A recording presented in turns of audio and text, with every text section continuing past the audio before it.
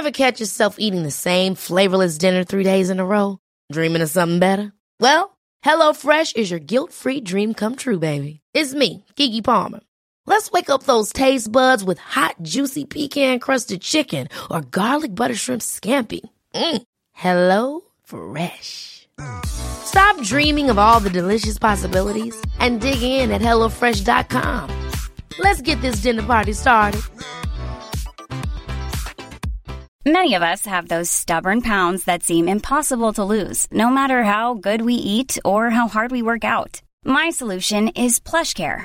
PlushCare is a leading telehealth provider with doctors who are there for you day and night to partner with you in your weight loss journey. They can prescribe FDA-approved weight loss medications like Wegovy and Zepbound for those who qualify. Plus, they accept most insurance plans. To get started, visit plushcare.com/weightloss. That's plushcare.com/weightloss. There's never been a faster or easier way to start your weight loss journey than with PlushCare. PlushCare accepts most insurance plans and gives you online access to board-certified physicians who can prescribe FDA-approved weight loss medications like Wegovy and Zepbound for those who qualify. Take charge of your health and speak with a board-certified physician about a weight loss plan that's right for you. Get started today at plushcare.com/weightloss. That's plushcare.com/weightloss. plushcare.com/weightloss. Welcome back to another episode of Cheaper Than Therapy, y'all. We're so grateful that you're here with us. I mean it. Today, we're talking to Jeremiah Lotemo, and Jeremiah is a poet, a writer, a coach. He utilizes his insights on relationships and relational dynamics to help men live from their deepest core. Through his writing, his podcast, one-on-one coaching, and building community, he supports others in the work of integrating their deepest shadows. I have to say, this was our first interview episode since coming back from our hiatus, and it was like a reminder of why we do this. Not why we do this, like when you and I have conversations, I always get filled up, but like why we interview and bring in these people, because it's just like inspiration. Yeah. I feel like it becomes a reminder that this is such an opportunity we have to speak to people in the world that we feel so unbelievably inspired by, and that this podcast gives us that opportunity to do that. I just feel so fortunate. He is, I don't even have the words. He's just such a gift to humanity. I mean, it's literally all I kept thinking when we were talking to him. And when I got off, I was like, you are a gift. Also, like, God is working through you. Like, it was, being in his presence was such an experience of like speaking to God. Well, and God's speaking through someone. That's what I mean. Like, it was like, it felt like tangible in my body, you know? Like, there's just those people that you meet where you're like, you're doing your soul's work. Yeah.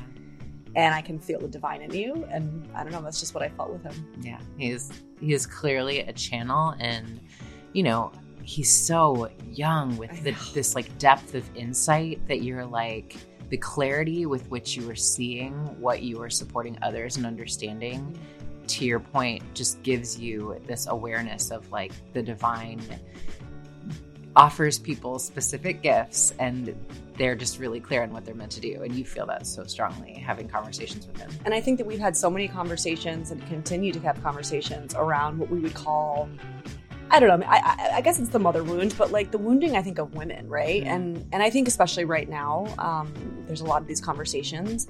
And I have not really encountered anybody yet who speaks so eloquently as a man, especially, about the mother wound in men and how that manifests and how it's showing up in our communities and in, you know, culture and all of these things. And his mission to help heal that in men in particular is just such a magical thing to witness, because we need more men like him, I guess, to kind of be like the holders of the initiation or like the initiatory torch. Yeah. And that's what it feels like he's doing, or at least trying to do. And I just value it so much. Yeah. He's doing such an incredible job. I feel like he is one of those people that, you know, I will share his content with people and we're doing like that. Oh, like, what is this that he's sharing? There's this unspoken war of the sexes that is present that I think we are often speaking to, but the ways that he has insight into what is happening underneath and why this is happening, and he speaks to it so eloquently, has just been like, it's given me such an understanding, and he's such a potent teacher. I've learned so much from him. Oh, y'all, you're gonna. I'm sure. I just know that your minds are going to be blown, like Buckle up. Danae's and mine were. So before we get into it, though, let's give y'all a couple reminders. So just remember, please subscribe to the podcast on whatever platform you listen most, as well as give us a 5-star and review. Right, it really supports the podcast and reaching more people because algorithms and all that jazz. But also share this episode with a friend if it resonates. Right, word of mouth is still the best way to discover something new, in my opinion. And if you haven't yet, check out the details of our upcoming week-long intensive retreat through either one of our bio links, right? Doesn't matter. Go to either, or my website, vanessabennett.com. It's the first week of January, and seats are limited. It sold out last year, so get on it. Don't wait. Okay, well, without further ado, let's get into our conversation with Jeremiah. Okay, so before we started recording, I was like, wait, stop talking. I want to hit record because I want to ask you all about you and who you are and your upbringing and what brought you here and what was kind of the catalyst that got you into what you're doing, right? Like your journey into becoming who you are. Yeah. Thank you. Thank you so much for giving me the opportunity to share on your wonderful, beautiful podcast as well. Oh, thank you. We're really, really excited to talk. Yeah, Jeremiah, I feel like your content has quickly become some of my favorite on social media. I'll pass it back and forth with my friends with like the head explosion emoji because I think, the concepts that you cover in such a concise way are really complex concepts, right? And so to Vanessa's point, I would as well love to hear like, how did you come to the space where you're doing what you're doing and like the insight and wisdom at such a young age kind of blows my mind. So will you tell us a little bit about your journey up to this point? Yeah. So I have been through a lot of traumatic experiences just as far as from ages 0 to 5. And I was born in Congo and my mother is Rwandese. And so the year I was born, 94, very young. Oh, you're my brother's age. So the year I was born was the beginning and the start of a genocide in Rwanda that has been, had a bunch of films and documentaries made around it. But the reason that was significant for me as I got older and looking back in hindsight was that I was born in a time where there was a lot of death and violence and betrayal as well between two clans that are essentially brother clans, sister clans. And my mom was born in that environment. I mean, she was raising children in that environment and I was in her womb at that time. So through that, I didn't know until in hindsight now that I had internalized a lot of all of the things that she was experiencing, her constant state of being in fight or flight on survival mode, worrying about what's going to happen or how she's going to get it, make it through the next day or see the sun. And so from 0 to 5, I don't remember anything. My life began at 7 and that's when we left Africa and then moved to Oregon. And then from there, that's where I kind of start remembering things or start to recollect things. But as I got older, we kept moving around. So from Oregon, we moved to Virginia. And then from Virginia, we moved to Atlanta, where I was really stationed for a long time, which was different for me because I was so used to like having like alarm clocks on friendships and at a young age, like knowing that, this isn't going to last. Like this person is going to be gone tomorrow because this is just how things work. At an early age, I started to develop these kind of ideas of relating to other human beings. And so it was really nice and refreshing when me and my family stayed in Atlanta and they haven't moved since. And so from there was when I was really able to ground into what was happening to me because I didn't realize that I had a lot of anxiety. I didn't know how to connect to people. I came into Atlanta not knowing what it means to be a Black man, being a Black teen. Because when I was in Virginia, when I was in Oregon, I was in predominantly white neighborhoods. So I didn't even know how to connect to my own Blackness, which is now I'm in this huge culture shock where I'm in the dirty South, and I'm in like the heart of Atlanta. So it was very difficult for me to find out who I was, to like make sense of my own identity. As a teenager, I'm trying to carve my own identity, because I'm being also rushed to grow up and to, decide what I want to do with my life, decide what I want to do with my career. So I realized that I was camouflaging throughout my whole life. I just didn't know who I was. So I blended into who everyone else was. When I was in Oregon, I was doing the same thing. When I was in Portland, when I was in Richmond, Virginia, I was doing the same thing. When I got to Atlanta, I started doing the same thing. I would see whatever was cool, hip, trendy, or popular. I would just put on this mask and I would become that. And everybody would believe that's who I was. Literally, I became the cool kid. I became the popular kid. But deep inside, I was like, this is just a suit. Yeah. Right. And so when I was 17, no, actually, after 8th grade, the suit got a little too tight for me. And I started to break out. And it wasn't until I was 17 where I was like, whoa, I really don't know who I am. And I started to ask myself really deep questions, because I was like, wait, like this whole time I've just been trying to fit into what everyone needed me to be. And so from there, it led me to a lot of deep questions about myself and the absence of role models and the absence of heroes, and what heroes did I gravitate to as a child, and what did that really mean about who I wanted to be. And so from there, that kind of led me into an exploration. I started trying to develop a skill to write. And so through my healing was when I discovered this gift of writing. And I didn't even think I could write. English wasn't even my first language. And so from there, I started to use the relationship with my mother for like a catalyst to like a deeper exploration of myself, because I would say my journey got really interesting when I started to acknowledge my own shadows. Yeah. And that's why it's a centerpiece around my work today. Was up until I looked at my shadows, it was all love and light. It was all, everything's okay. Be forgiving, be compassionate. I was embodying the nice guy, the people pleasing. And it was when I started to acknowledge like the payoff that I got from the relationship with my mother, where I was kind of like essentially manipulating her at times, right? Knowing that my mom still wanted to feel needed in my life, because now I'm 21, 23, and she's still finding ways to feel needed. And I'm using that desire in her heart to essentially get my own needs met. And it was when I was noticing this and how it was harming her, I was like, wait, like, whoa, this is a little dark. Yeah. It's a little dark.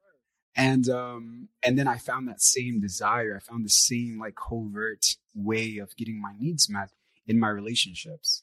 And so from there, I was like, I remember having a moment where I had realized that, and my body started yawning. It wanted to essentially get me from not diving deeper into what I was looking at. And I remember grabbing my phone and starting to record a voice note. And I was telling myself, I'm not going to allow myself to hide from this part of myself anymore. And I still have the voice note today. And from that point on, I made an effort to always acknowledge my shadows, to form a deeper relationship with my shadows. And so that is now like a pivotal center point of my work, is also helping and assisting and supporting men in uncovering that, because we have a very great capacity to avoid our feelings, to avoid who we are on a deep level, because at some point in our prehistoric times, that was what we needed to do. We needed to create a capacity for avoiding our feelings, pretending they weren't there, pretending what we were feeling wasn't actually inside of our bodies. And that was a survival technique, and it worked. But now I realized it was really hindering me, because I couldn't get to the depths or the truth of what I needed to look at for myself and how I could improve my life and my relationships. So now my work is really centered around kind of embodying that continuously, but also being something that I desperately needed as a child and as a teen. That is a model, a healthy masculine figure that could, support me and seeing these things earlier on. I went through a lot of pain to discover the things that I know now.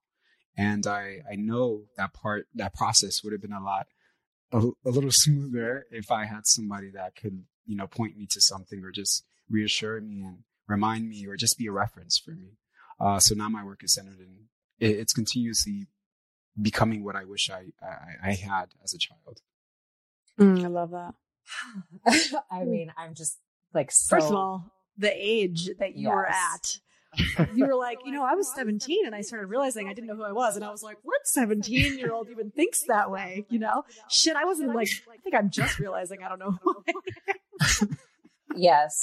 I mean, absolutely so blown away by that level of introspection that young, but also like, it feels like such a calling as I hear you speak about it, Jeremiah, because, Vanessa and I come from a depth psychology background. So a lot of the elements of shadow work and, ritual and initiatory periods are the way that we're trained to sort of look at things through a psychological lens. But there's something that I've heard you speak to about, men aren't really initiated by fathers anymore. They're more socialized by a wounded patriarchal structure to sort of like sever themselves from their emotions and devalue women and really devalue the feminine within themselves. And I'd love to hear you speak more about like your process around that, because I think this lack of initiation for men in our culture is such a like fundamental pain point that I see come up so often. Yeah.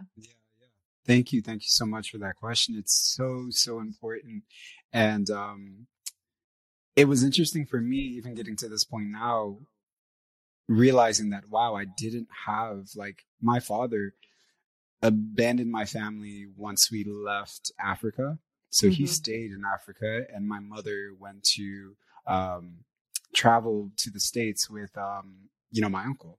Because he was the person that stepped up and was like, okay, like, you need a man, like, you can't go to the United States by yourself. So he stepped in, and, while he was in my life, he also was dealing with a lot of trauma. So he couldn't show up as the best man or the man that I needed at that time. And also a lot of misogynistic and patriarchal values and beliefs that he also, reinforced throughout his parenting style.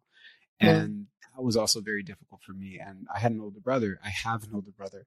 And he was not also the best role model. And so it was very hard for me to look around, because I knew there was an initiation that I was in. I knew as a young child, there was an initiation that I was in, and I just didn't know how to get to the other point. And I think it's so important for men to recognize the other ways that we're initiated and what happens through that initiation process, which looks like I'm a teenager, I'm athletic, I'm muscular, and my parents bring me into sports, right? They bring me into this arena of competition. And it's from there that I go through, as a teenager, as a child, a very serious initiation, right? And that initiation, for me, I see it as an attempt to gain my father's respect, an attempt to gain the approval and validation of also other men, right? The men that I'm playing football or basketball or tennis or hockey with, right?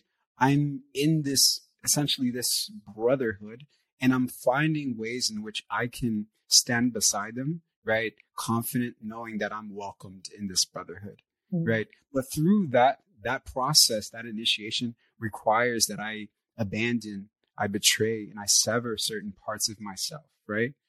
And through that, I understand that, wait, I'm trying to create connection here.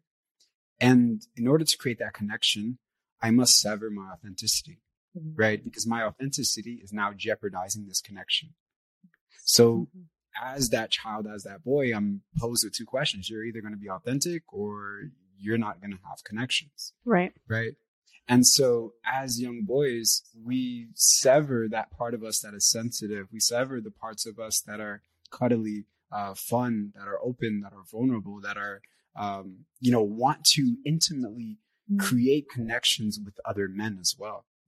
Right. That want to, as kids, as boys, we have sleepovers. We sleep in the same bed. We wear matching pajamas. We play, we hug each other, even kiss each other on the cheek. Right. But as men, as we go into this initiation, it's kind of invisible, but it's there. We go into this initiation and it's telling us that doesn't belong here. That has to go. You will not make it to the next phase. And most men, sadly, abandon that part of themselves. They say, okay, I'm trying to make it to that other part. I'm trying to be successful in the world. I want to have brothers. I don't want to be isolated. I don't want to be ostracized. I don't want to be what? Okay, I'll just let it go for now. But then part of that comes with, hey, you know, that part of yourself that also honors the feminine, sees it as valuable, wants to respect it and adores it, right? That has to go too on some level. But that starts to require me to look at my mother and start there, right? So it starts there. Okay, your mother just said something, right? And then I start to lose respect for my mother in subtle ways, but I'm just severing these bonds that I'm told won't make me a man when I grow up, right? So the initiation is there. It is just invisible. And most of us don't have the positive role models that have actually made it through that initiation. Most of these men that become fathers, right, and then initiate their sons into the same shit, right, are not, they didn't make it. They only made it through the first stage. They didn't make it. They stopped at the first stage and was like, okay, I'll abandon these parts of myself, right? But part of that initiation is going through and recognizing that, whoa, you are in a process of discovering your true self. And part of that is going to be at times trying on different things, right? Where you kind of like, oh, okay, let me try this out, which I did for myself as well. Like I tried to be the asshole. I tried to be the douche. I tried to be the macho guy. It just didn't fit. Like I tried the mask on. It just didn't fit. And I was like, I tried to wear it for a couple of years and I was like, this is not me. And I remember, you know, my friends that would always call me Jeremie. And I would be so upset. I'd be like, oh, I'm trying to keep this macho guy and you guys are calling me Jeremie. This is not who I am. So it was just kind of revealing me back to like, no, this is not who you are, right? But I could only discover who I was by getting a glimpse of who I wasn't, right? And so this is what I mean by each of us men are posed with attempting and trying these suits on, but we don't get to the point where we realize that it was just to help us see who we truly were, right? But it requires us to have men that have gone through that stage and say, hey, that was just a part of the initiation, right? You can now reclaim your authenticity, right? And seeing who you were when you were wearing that suit or wearing that mask helps you assist and support men that still believe that that mask is who they are, right? So now I can see that, oh, when I used to be this, I can understand it. I can help and support other men from walking out of that forest, right? From taking that mask off because I've been there. Right? I thought for me, this is the way that I get love and respect. So if I don't go through it myself, there's no way that I can support another man. I'll be alienated and estranged from his experience because I never had to wear it. So this is what I mean by having other men that have actually gone through the initiations is very, very, very important because most of us get lost in the initiation. Like the thing is, it's an initiation. It's an initiation. And most people don't make it out of it. Like there are certain cultures and traditions in like Mexico and stuff where they give you peyote and these plant medicines and you get it to a certain age and they say, go into the forest. Yeah. Right? At night. If you come back, you're a man. If you don't, well, and that's the initiation. So it means that some men don't make it out that forest. And this is the thing is like, we're in a place where the men that have made it out that forest can go back into the forest and help other men come back out, right? To remember themselves. So I feel like, you know, it's important for me to continue what I'm doing, but other men to walk out of there, but also look at other men that still uphold and wear those masks and not judge or shame them, right? Not guilt or isolate them because that perpetuates their condition. That perpetuates them holding on to that mask and believing that this is the only way that they can make it through the day. This is the only way that they can earn love and respect, right? So I feel the removing the shame aspect of it is very important because much of the masks become tighter because they're festered and grown in a state of isolation because other men don't have other men to talk to about. And even men that are, I would say at the stage of initiation that I'm in, might look at other men and be like, yeah, he's over there. I can't speak to him. I can't connect with him. And that's where I think we need to actually reach out more. Go ahead, Jenny.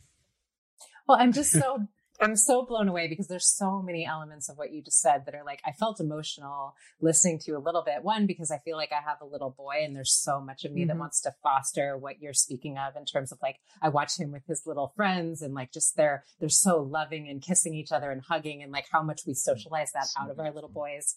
And I'm like, how do I foster this and like protect this energy in him? And I love the way that you speak about like the initiation, like, and like the stagnant space that we get in a lot of times. And what I was coming up as you were talking is I think there have been so many ways that you and some of the other men that I follow have been just such a, resource for me as a woman, certainly as a therapist, but to my own blind spots around how I've been conditioned to not really be that curious about the emotional landscape.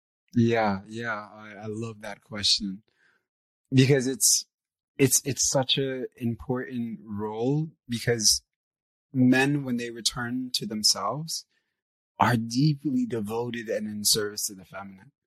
But it's so funny because the feminine is, they never leave. Like you never leave that space of relating to the masculine, right? It's funny, like the masculine leaves this state of service and devotion and starts to look how the world can serve him. But the feminine never leaves that awareness. It continues to serve the masculine, serve the world, and it remains in that state of devotion. So when men come to this place where we're like, okay, I can't do this by myself, right? Sometimes we over rely on our partners. Yes. Right. For that level of support. But the thing is that when we over rely on our partners and become dependent on our partners, it's difficult for our partners to actually support us because they're naturally inclined to already be in that state, right? To nurture, to mother, to caretake, to support, right? So from what I found, it actually does not make that level of development and maturation possible when that dependency is there. Right, because so we keep them in a state of it, is what you're saying. Like exactly, the natural inclination, or maybe even the socialized inclination that women have to stay in that state, can essentially thwart the continued growth of that man in their life. Exactly. Because, like you said, there's a conditioning. There's even a patriarchal kind of like a overlay, right? Where it's like, oh, this is what you need to be doing. This is how how you're valued. And also how you show your value. Right. This is how you show how you're useful and, you relate to the masculine. And so there's already another layer on top of, how our partners are showing up that also isn't more likely than not authentic, completely authentic. Right. So when we lean into that, we're like, oh, yes, I'm doing the work now. I can rely on my partner. She's already there.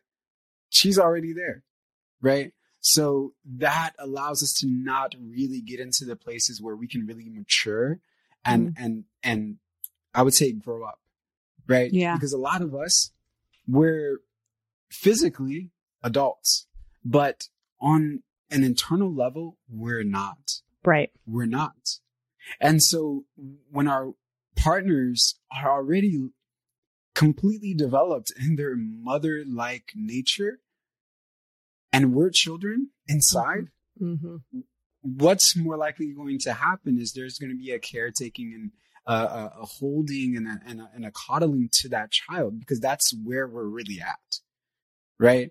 So to support in that maturation is to stop seeing, even though I may be still, right? Maybe now I'm just in my teen years, like actually internally, I've gone from 7 to like 17.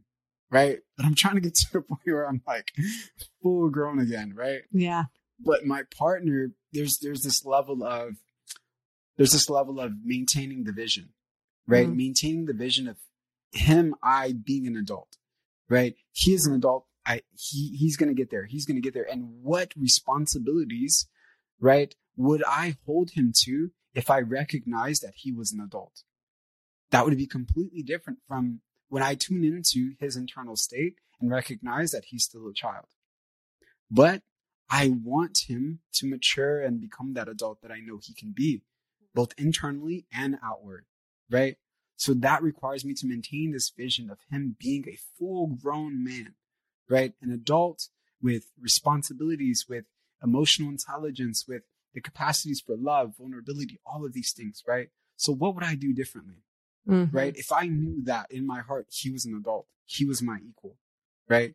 Not a child that I was caretaking to, that was dependent upon me for comfort, safety, and on a level of ease in his body, feeling ease in his body, right? If I knew that, how would I show up, right? And more than likely not, our partners would actually break that cord to their men being emotionally dependent on them by saying, hey, you know what? I can't take responsibility for your emotions right now. I see what you're feeling. I see what you're going through. And I have so much compassion for you, right? I love you so much, right? And at the same time, I also love myself very much.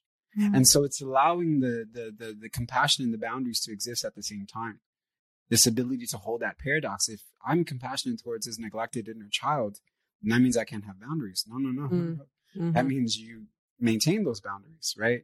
And you also maintain that level of compassion, because your compassion for him cannot override the compassion you have for yourself and your own inner child that's already been through that experience where a man looks to you to caretake to his needs, right? It's already been traumatic enough, especially if you have an underdeveloped father that was looking for you to be his mother as well. It's like, that was traumatic enough. Don't put yourself through that again, right? But how do you break that cycle? Is by going against what also the patriarchy wouldn't want you to do, which is hold men accountable, right? This is why these other movements, the Me Too movements, are very, very profound, because it's about holding men accountable, right? And patriarchy allows us to repeat these mantras of boys will be boys. But boys will be boys, right? Become men that are emotionally stunted and underdeveloped, right? They don't know, right? They're still boys. Literally, they're still boys, right? Because what we're doing is saying that, oh, you can't hold them accountable, right? You can't hold that man responsible for his actions. What? He's a boy. And well, it's funny because I've actually said to a couple of times when I've gotten in conversations with women, and listen, women right now, they have every right to be angry, and it's a little bit of what you're saying. It's like I can hold with compassion that rage, right? And I can see and I can experience personally. I can tap into where that comes from, and it's alive and it's valid, right? And also when we do this finger pointing of like pointing to men and essentially saying like, it's all their fault, like men need to step up. I'm not saying that that's not necessarily true in some capacity, but also a lot of times with women, I'll say, who is raising these men though? Like men are not creating this in a vacuum. We are part of this as well. So, and I'm not like blaming, air quotes, blaming the mothers, but what I'm blaming is a society that says it's all men's fault and doesn't step into some sort of responsibility, acceptance of responsibility for our part in that. And I just think that what you're speaking to is so beautiful, because it's like you can hold compassion and also still hold yourself accountable and hold that other person accountable as well. And until we're able to do both, I don't know how we move forward. Yes, exactly. It's beautiful because it allows me to actually see how I can show up and support in the moment. Because this is really like, wait, sometimes my support and sometimes me showing up for my partner requires that I stop showing up for myself. And it's recognizing that doesn't have to be the story anymore, right? It was the story when we were a child, right? When our parents needed us to abandon ourselves, have no boundaries in order for us to maintain and not jeopardize the love and connection with them. That's not the story anymore, right? So we're rewriting these stories in our relationships. And that's where the healing is coming from, right? By recognizing that, wait, I used to do this. I used to relate to this part of myself in this way, but I'm no longer doing it. And that's what we experience as healing, right? So the only way that we can create those capacities for healing, those doorways for healing, is by choosing to do something different, right? And so the man is then forced to do something different as well, right? When his partner looks at him and says, I can't take that emotional responsibility. I can't take that on. It's not mine to carry. I love you so much, but that's not mine. Right. And also acknowledging, her, of course, her actions in supporting whatever limiting belief that's being activated right now, right?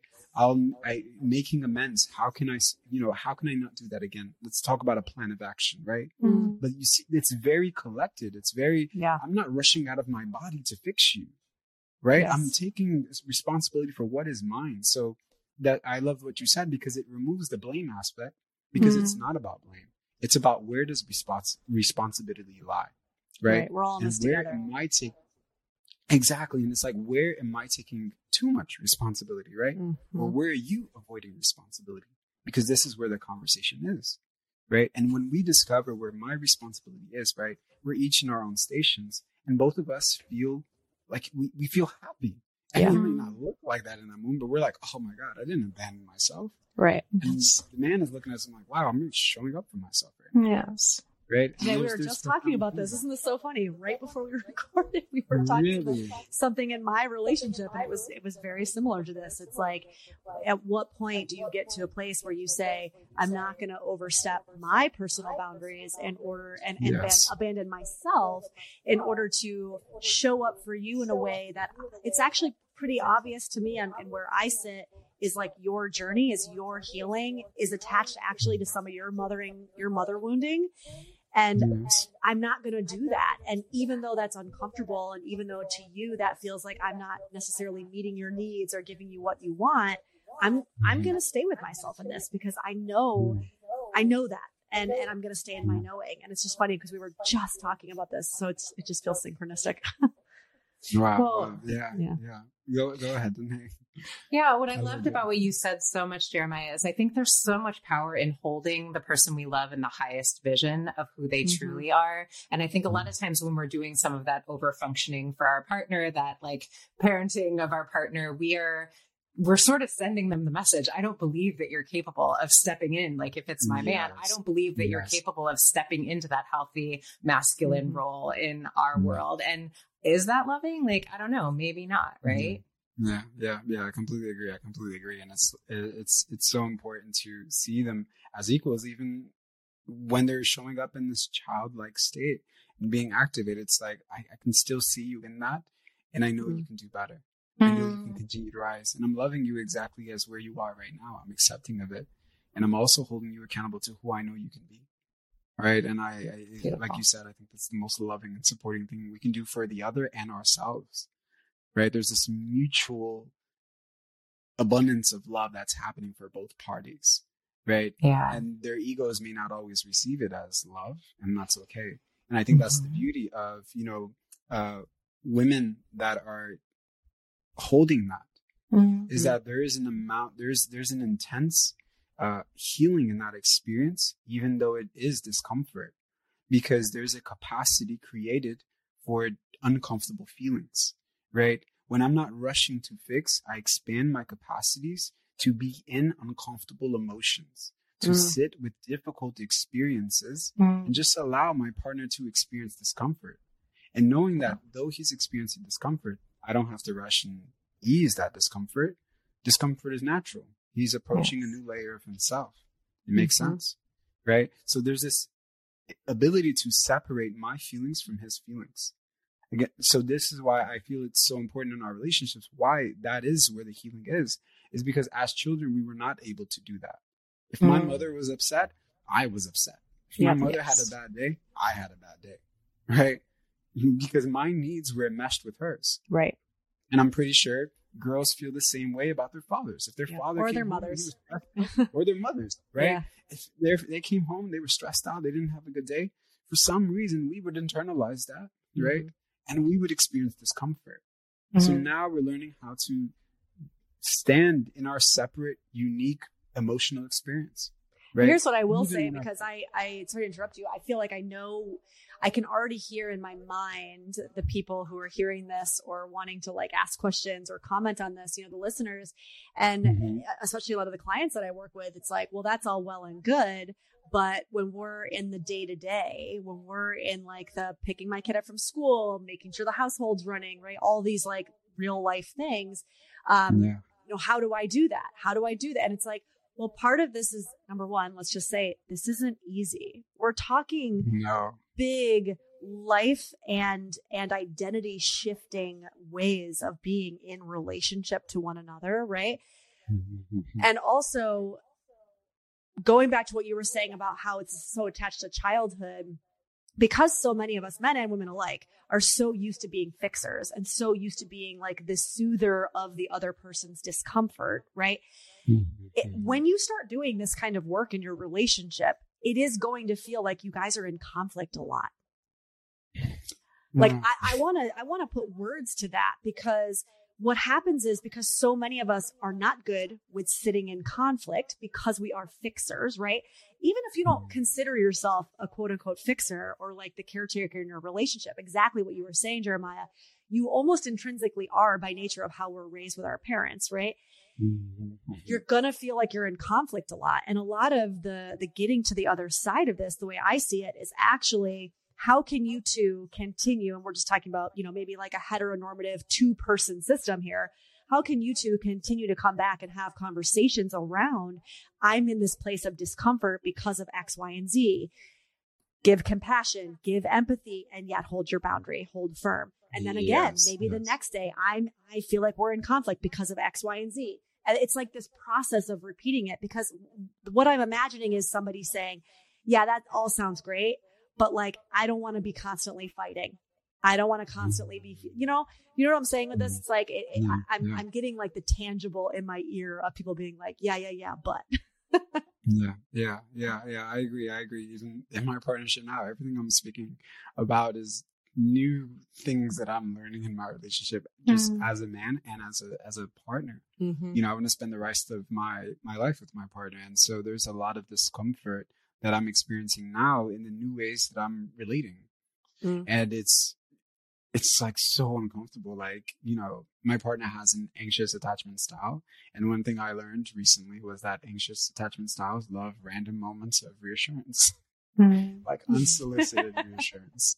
Yes, they do. And I was like, this is like so uncomfortable. I was like just random, because I'm the avoidant. So I like to keep to myself. I like, if it's a big moment, then I love words of affirmation, but it takes me out of what I'm usually used to.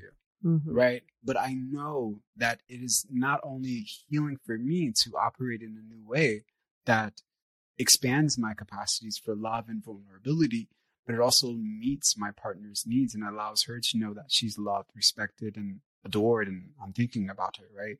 So the first, even just trying it out has been difficult. Just trying to relate to that part of myself has been difficult. So I love what you said. None of this is easy, even in just that. All I'm saying is, you look beautiful today. I really appreciate you. Like, you made my day when you honored my space for a long time. It really meant a lot to me. Like, all of that is what would be seemingly easy, quote unquote, but it's required. So not easy. So I'm uncomfortable when you're saying that. I'm like, oh God, that feels so hard, because I'm with you on that. My partner is like yours, and I am like you.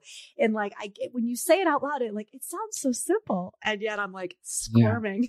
Squirming inside. It's like pulling teeth. And it's like, it's not about her. It's not that she's not worthy of that. Right. It's just the part of myself that just so comfortable within a specific expression.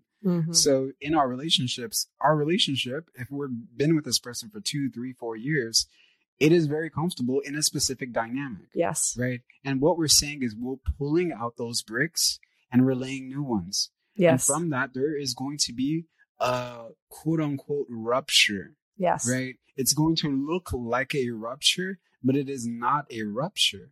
Right. It is you setting new foundations, you changing the ways in which you relate. Even when you clean out a closet, right? You're cleaning the house. But if somebody walked in your room, they wouldn't notice it. This is a mess. I can't tell.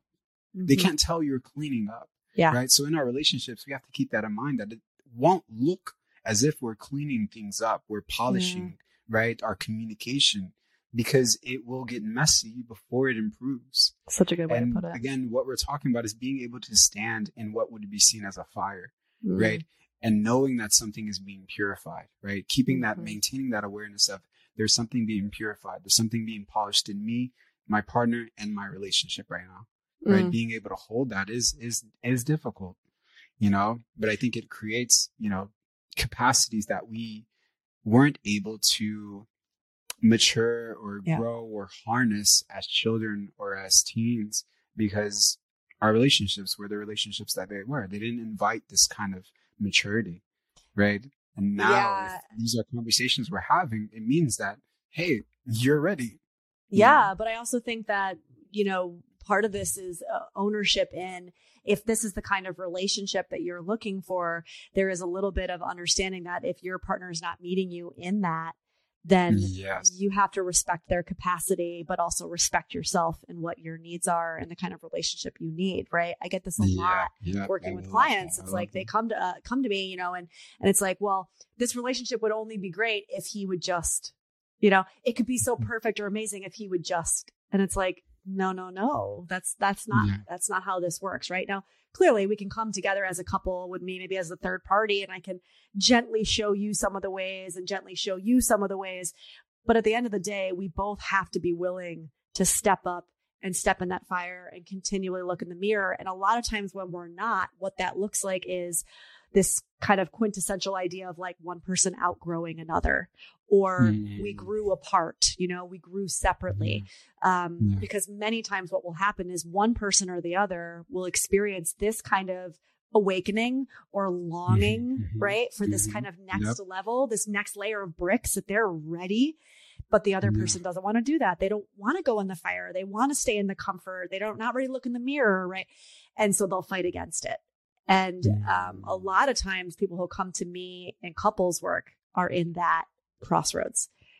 One person's ready and one person's not. And that's a really hard place to be in, for either party, actually. Yeah. I agree. Yeah. It's so challenging. Especially when you've formed a relationship, when you form, that level of commitment to one another, attachment, a year or two, that attachment, and then you have all the other things that might follow after kids or all of these things. And it becomes very difficult to, I think what you're talking about is honesty, like radical honesty of like, this is where I'm at. This is where I want to get to. And this is where my partner's at. And I've already accepted this, but now I'm at the point where there's action that's needed. And I have to do what's best for me. What does that look like? Right. And that's that ability that we mentioned earlier, that ability to hold these level of paradoxes where it looks like sometimes my compassion for the person where they're at and the relationship, all the things that we've gone through kind of starts to override where I want to be in my life, what I truly desire from my relationships, right? Feels like both of them can exist at times. Right. And it's like, no, they can exist, right? You having compassion towards your partner for where they're at, and, maybe the things that are stunting them from making those changes can still exist with you still desiring and being passionate about creating that level of commitment, maturity, and just beauty and love and vulnerability in your own relationship. So it is a tough place. It is a tough place. Yeah. I want to go into a specific topic, because I'm aware of time, and I want to make sure that we respect your time, but I really want to talk about, or at least talk deeper, because we've been talking about it without maybe naming it, this idea of mother wounds, unresolved mother wounds. In preparation for this conversation, I was doing some internet stalking, as we do, and I was diving deep into your content. And you speak really eloquently of something that Danae and I will talk a lot about, and I think as a culture, we talk a lot about like the father wounding. I think more recently we've been talking or hearing more about mother wounding. And what I have found is I see a lot of women talking about the mother wound, but I really appreciate as a man, you coming in and speaking about it. And probably that's why I found it so profound, but I would love for you to talk a little bit about maybe a few, or what you feel like some of the biggest mother wounds are. What do you see them affecting in men or in relationships, right? Like, give us an understanding of that. Yeah. And just kind of to build as you answer that question, because I have you, I'm so curious to ask you about something that I'm trying to understand and formulate in couples. I've heard you speak about this idea, and it's about sex, and yes, like the mother wound in it. But what I find ends up happening is this mothering and parentified dynamic in the couples that I see so often is like killing the erotic charge, the erotic unknown. And you speak about men not using sex as a way to experience closeness, but more as a way of conquering low self-esteem. And I think that is connected from my experience to the mother wound. So I would love if you would also, as you're answering Vanessa's question, talk about it in the context of what it is doing to our sex lives as well, if you would. Today's like, personally, I would like to know the answer to this question. I'm like, well, no, not actually, but still, I would love for the couples that I work with, because I think it's like, this is the most common conversation that I have is so like common. The man in the relationship and heteronormative dynamics always wants sex. The woman is always resistant to giving it. And it's a lot of, from my perspective, some of this has to do with what that's about. So I'd love to hear your thoughts. Yeah. If there's any men listening right now, any masculine dominant, like turn up your volume. It's so important to understand how our mother wounds are impacting our relationship. Because I feel for myself, the mother wound cuts deeper than any wound. And because my relationship with my mother is the only relationship that does not begin with separation.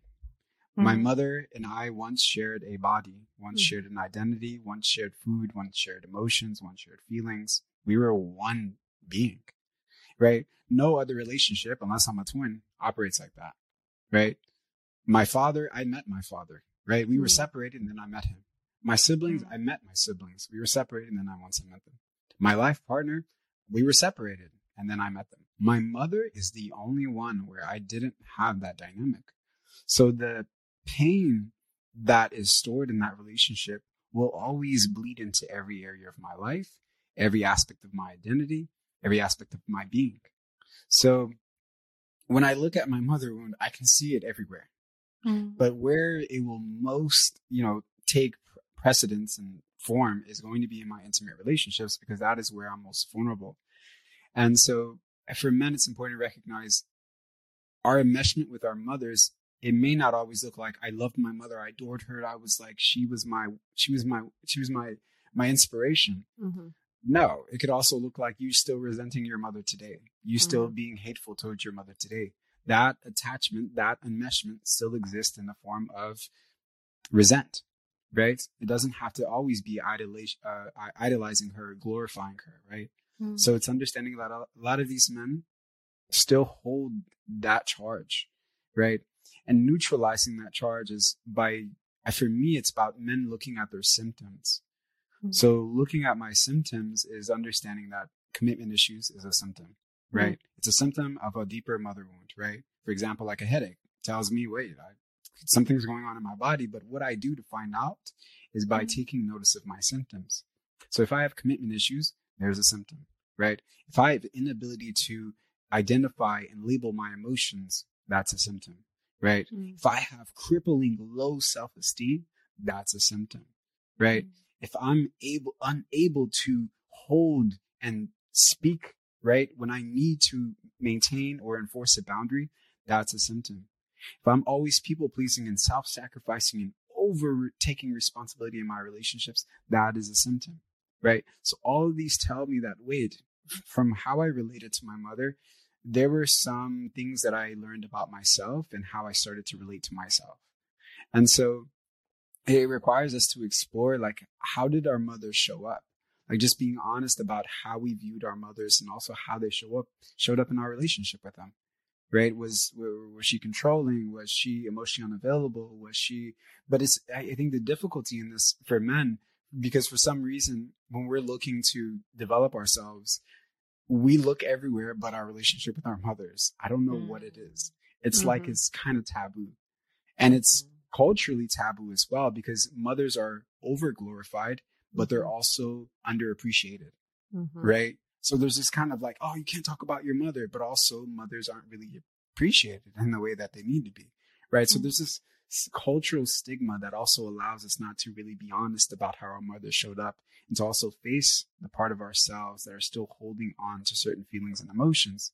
So part of that is just being honest with ourselves, like just acknowledging what we felt throughout that experience.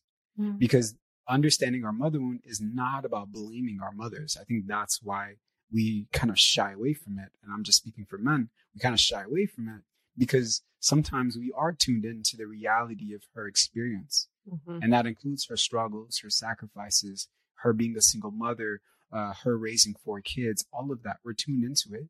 So there's a sense of guilt that we feel for acknowledging the ways in which she didn't show up, right? So it's about understanding that if we feel guilt in those moments, that's also a deeper layer of information that tells us about how we felt with our mothers. Mm. Because if I feel guilt for acknowledging how I authentically feel, wait, that means I didn't have the capacities to acknowledge how I authentically felt with my mother or around my mother. So the guilt or the shame I might feel might tell me that I did feel, or I was guilted and shamed when I was honest about my feelings, right? When I was honest about my boundaries, when I was honest and real about my needs, right? I may not have been met with openness, right? So that's already a plethora of information that I can use to find out what is going on with me and how is this shaping my issues today. Mm-hmm. And so for men, I think it's important to realize that each of us in our own way still have a level of unconscious loyalty to our mothers. It's primal.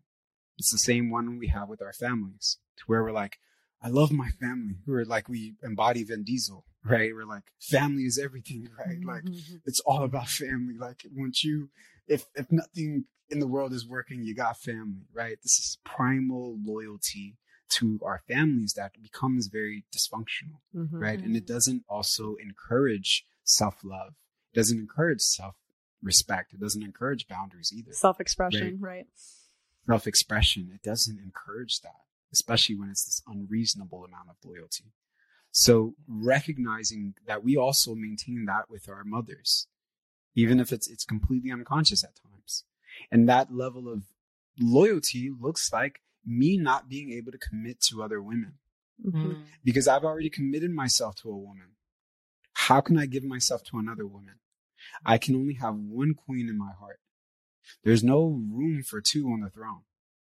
So when a woman steps into my life, I'm like, unconsciously, I'm like, okay, I'm here with her, but I'm really not here, right? Because my attachment lies with somebody else. Mm-hmm. So when I'm having commitment issues, I'm spilling the beans on myself right now. It's okay. It's what we do here. Plus, we're therapists, so expect it. I'm still working through it. Like I said, it cuts very deep. But my mother wound led me to have commitment issues. So I never got past 6 months in a relationship. Like I would have an alarm clock that would go off and 6 months, and some reason everything would fall apart. And maybe this was just me self-sabotaging. But at the end of the day, I had a very deep bond with my mother, or a deep enmeshment with my mother. And so it didn't allow me to really connect or give my full self, give my heart to another woman, right? So there's profound healing in recognizing where does our attachment lie with our mothers, and how are we still not separate from her needs and wants and what she needed us to be, because that determines who I show up as today. Because what I'm saying is that the enmeshment doesn't allow me to break free and create an individualized self that is separate from what my mom needs me to be, from what my mom needs to be happy. Yeah. Because if I choose another woman today, that may not make my mother happy, right? If I connect to my emotions and create some emotional depth and intelligence with myself, that may not please my mother because she needs to be needed, right? So I block myself out from creating emotional depth because on some level, I'm still loyal, right? So now when my partner comes in and she's looking to meet me in this space of love, I can't go there. There's this block, right? And so that block is really my unresolved trauma. That block is really my unprocessed emotions. That's what I call a block. So what emotions have I not processed, right? What traumas have I not confronted and faced? And the repercussions or the consequences of not doing that work look like my tendency to look to my partner to mother me, right? To reparent my inner child, because I can't do that work for myself.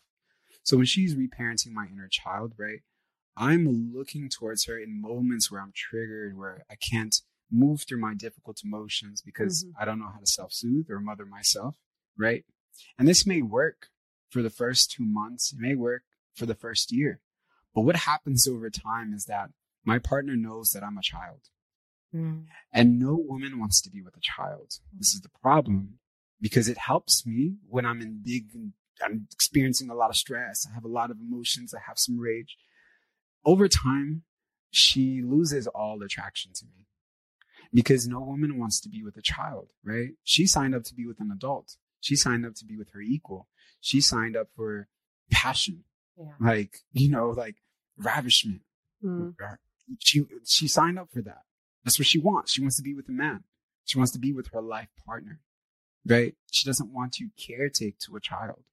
So what that looks like manifested is me always pleading for sexual intimacy, right? And my partner being so removed from the idea.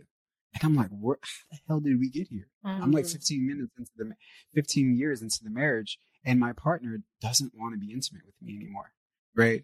Some women I've heard stories where, they hit menopause and they're like, oh my God, yes. Or they just hit a certain age where they can, I heard this thing. It was like, I think a TikTok where she was like, the store is shut down. Right. But she was telling her girlfriends and she was like very excited about it. And I was like, whoa, what are we doing? And I was like, men need to watch these videos to kind of get a grasp of like, whatever we think we're doing is working in our relationships is not. Yes. I say this all the time. I'm like, if men could hear the way that women talk about sex and I don't know if you think that we're being frigid, but like, you might want to look in the mirror, because my friends and I, it's always like, I mean, we get raunchy, like we go there and it's in us, like it's in women, but a lot of men don't think that it is. It's very interesting to me. Yeah. So the consequences of looking to our partners to mother us outweigh these momentary, temporarily gains that we get, where we're finally at ease, or we're finally feeling some slight of soothness or regulation, right? They don't even add up to the consequences and the repercussions of that in the long term, especially when we've chosen to marry this person, or especially when we've chosen to commit ourselves to this person, right? They don't add up. It outweighs them every time. Like a loss of passion, loss of chemistry, loss of everything. It just completely crumbles away. And so, when we become adults and we're in these kind of relationships, what that opens us up more to is like, ruptures, but also as men, when we're emotionally dependent on, sex to feel powerful, or to soothe our low self-esteem, or to feel that we have some control over our lives, right? What happens is when that is not happening in our relationship, right? Our partner takes that away. She doesn't feel safe anymore, right? We're like, where am I going to get this hit from? Where am I going to soothe myself from? So that opens me up to what?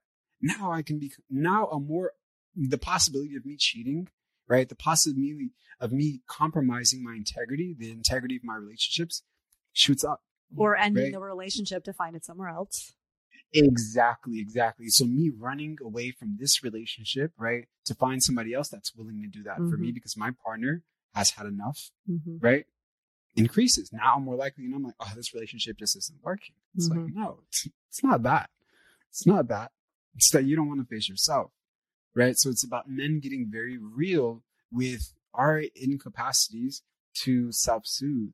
And part of that, this is why I love this conversation, because it doesn't place us in a position to blame our women because they're not at fault here. Because this is a consequence of the system that we created. That's right. So then we criticize the system and we acknowledge the ways in which we uphold it.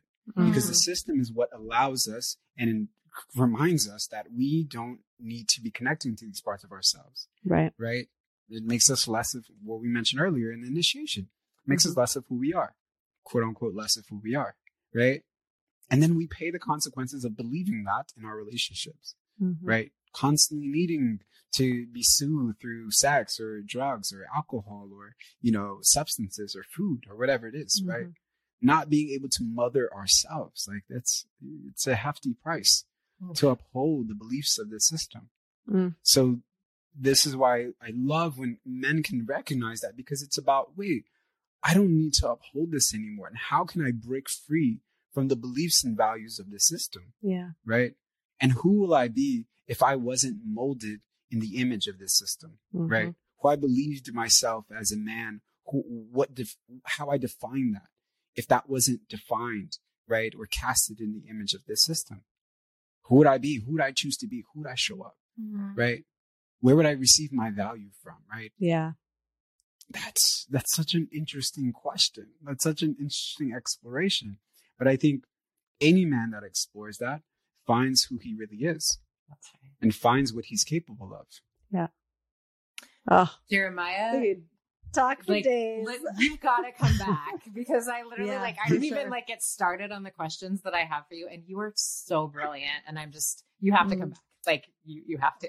Thank you so much. I would love to come back. Oh my gosh. I'm gonna drag you. You have to. Okay. Well, we have a lightning round of questions that we asked all of our guests, and then we want to be mindful of your time. So we're gonna jump in. But who have been your greatest teachers, mentors, people who have influenced your journey up to this point? Alive or otherwise? People you know or just read about. Or you said alive or otherwise? Or otherwise. Okay, alive, dead. I was going to say most of them have transitioned on. Yeah. So I have a deep connection to Sufism. So one of my heroes are Hazrat Inyat Khan, which is a spiritual Sufi teacher. Rumi, I love poetry. I write a lot of poetry myself. And his teacher and beloved, Shams of Tabriz, which for me embodies masculinity in its highest expression, sacred masculinity in its highest expression. And those three are been really pivotal on my path. And I would say in my life, Lorin Kren, I don't know if anyone on listening follows his work, but I did some mentorship with him at a phase in my journey, which was really, really helpful and actually catapulted me a lot in a lot of work that, as I mentioned earlier, there was so much I couldn't see, and he had been on the other side of something I couldn't see for myself. And it was really, really transformative to work with him in that space. So he's a guy that I really respect and admire in a lot of ways. Beautiful. So yeah, those four right now is who immediately comes to mind. Beautiful. Yeah. So Jeremiah, what are you doing, or what do you find yourself doing when you're in a state of flow? So what is that thing that you could just kind of blink your eyes and an entire day goes by? Ooh, I would say drawing and painting. So when my connection or to myself is in that flow state, and I'm not trying to get anything done, or I'm not trying to meet any goal, or I'm not pursuing anything, my flow state immediately takes me to drawing something or painting in some shape or form, or just writing poetry, but definitely painting and drawing. I love that. Beautiful. And what breaks your heart, Jeremiah? What breaks my heart? Oh my God. The sadness of children. Children being mistreated, that really, really breaks my heart. Children not having the capacities or, the invitation to be completely authentic in themselves really, really, really breaks my heart. Yeah, same. Okay, and then the last one is a doozy. What is your favorite food? My favorite food is pizza. Love it. All right. It was like the first American food. You are in Jersey right now, so. It was like the first American food that I had, and I was like, looked at my mom like, what is this? Like, this is brilliant. And I was coming from Africa, and I just remember having pizza, and I've been in love with pizza ever since. It's my favorite. It's a good answer. Love it. This New Yorker says it's a good answer. Well, Jeremiah, this is the episode that I'm like, we're definitely going to have to do a part 2, because you are just such an unbelievable treasure. I can't tell you how many men that I work with I have shared your content with, and you are just such an incredible resource and a gift. So thank you for the way that you're showing up in the world. Truly, it's an honor to meet you. And thank you for just sharing all of your wisdom with us. You must come back and continue the conversation. And will you tell us a little bit, like, where do our listeners find you? You have a masterclass coming up, so, tell us about that. Yeah, so all of my socials are under Byermeas. That's BYERMEAS. That's Instagram, that's TikTok, that's Twitter. And in the next couple of weeks, I have a masterclass. It's going to be 2 hours and 30 minutes long. And I'm gathering men that are interested in exploring their mother wounds. The title of the masterclass is Life Beyond the Mother Wound. So it's giving men the practical tools to look at their mother wound, but also go beyond it, discover themselves beyond that level of enmeshment that we talked about today, and what their relationships look like, or who they could be when they're not entangled or enmeshed with their relationship with their mother and the pain that's stored in that experience and that relationship. So that's coming in the next couple of weeks. But right now, everyone can join the wait list and be the first to know when the registration opens and receive an early bird discount for the masterclass. So yes. Love it. And so the link's in your bio, yeah? Yes. And so the link's in my bio throughout each of my platforms. Beautiful. Awesome. Well, I might be sending some people your way to sign up for that. And it's great because we already have like 200 plus men signed up, which like awesome. I'm so happy to be like, oh my God. I mean, it was kind of like that alone, hearing that there are 200 men signed up to do this type of work, that just made my heart explode hearing that. Thank you for that. Yeah, wow. Yeah. It's amazing. Yeah, of course. Yeah. Of course. Well, we will have you back. And until then, take care of yourself. Yes. No, thank you guys. Wish you a beautiful day. Thanks for hanging out with us here on Cheaper Than Therapy. We really appreciate you sharing your time with us. We mean it. We're so excited to announce that we're bringing back our now annual intensive retreat to kick off the new year. We call it From Self-Abandonment to Inner Belonging. It's going to be the first week in January 1st through the 6th in Carefree, Arizona, at the most incredible location, Savannah Wellness Resort and Spa. Yeah, so during this week-long immersive experience, we're going to be supporting you in doing the work that we are most passionate about doing with our clients, but also with ourselves. This work is all about pattern interruption, taking a hard look at the ways that we've been living that aren't necessarily in alignment with our full potential. Some of the ways we've been societally conditioned to abandon ourselves as a way to maintain our relationships, no matter how unfulfilling. So tangibly, what that looks like is working to understand our codependent patterns, doing a deep dive into shadow work, what that is, and how we can start to understand our own shadow, using the tools from our background in depth psychology to support you in living a life that feels like it's filled with meaning, and moving into a more interdependent way of operating in all of our relationships. So if all of this sounds like work that you're feeling called to do in your own life, we would absolutely love for you to join us in January. Yeah, so head to the link in each of our Instagram bios, or you can go to Vanessa's website under retreats for some more information. And we just can't wait to kick off another New Year's together in Carefree.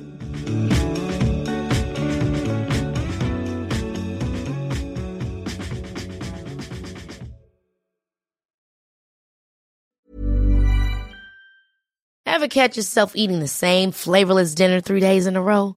Dreaming of something better? Well, HelloFresh is your guilt-free dream come true, baby. It's me, Keke Palmer. Let's wake up those taste buds with hot, juicy pecan-crusted chicken or garlic butter shrimp scampi. Hello Fresh. Stop dreaming of all the delicious possibilities and dig in at HelloFresh.com. Let's get this dinner party started.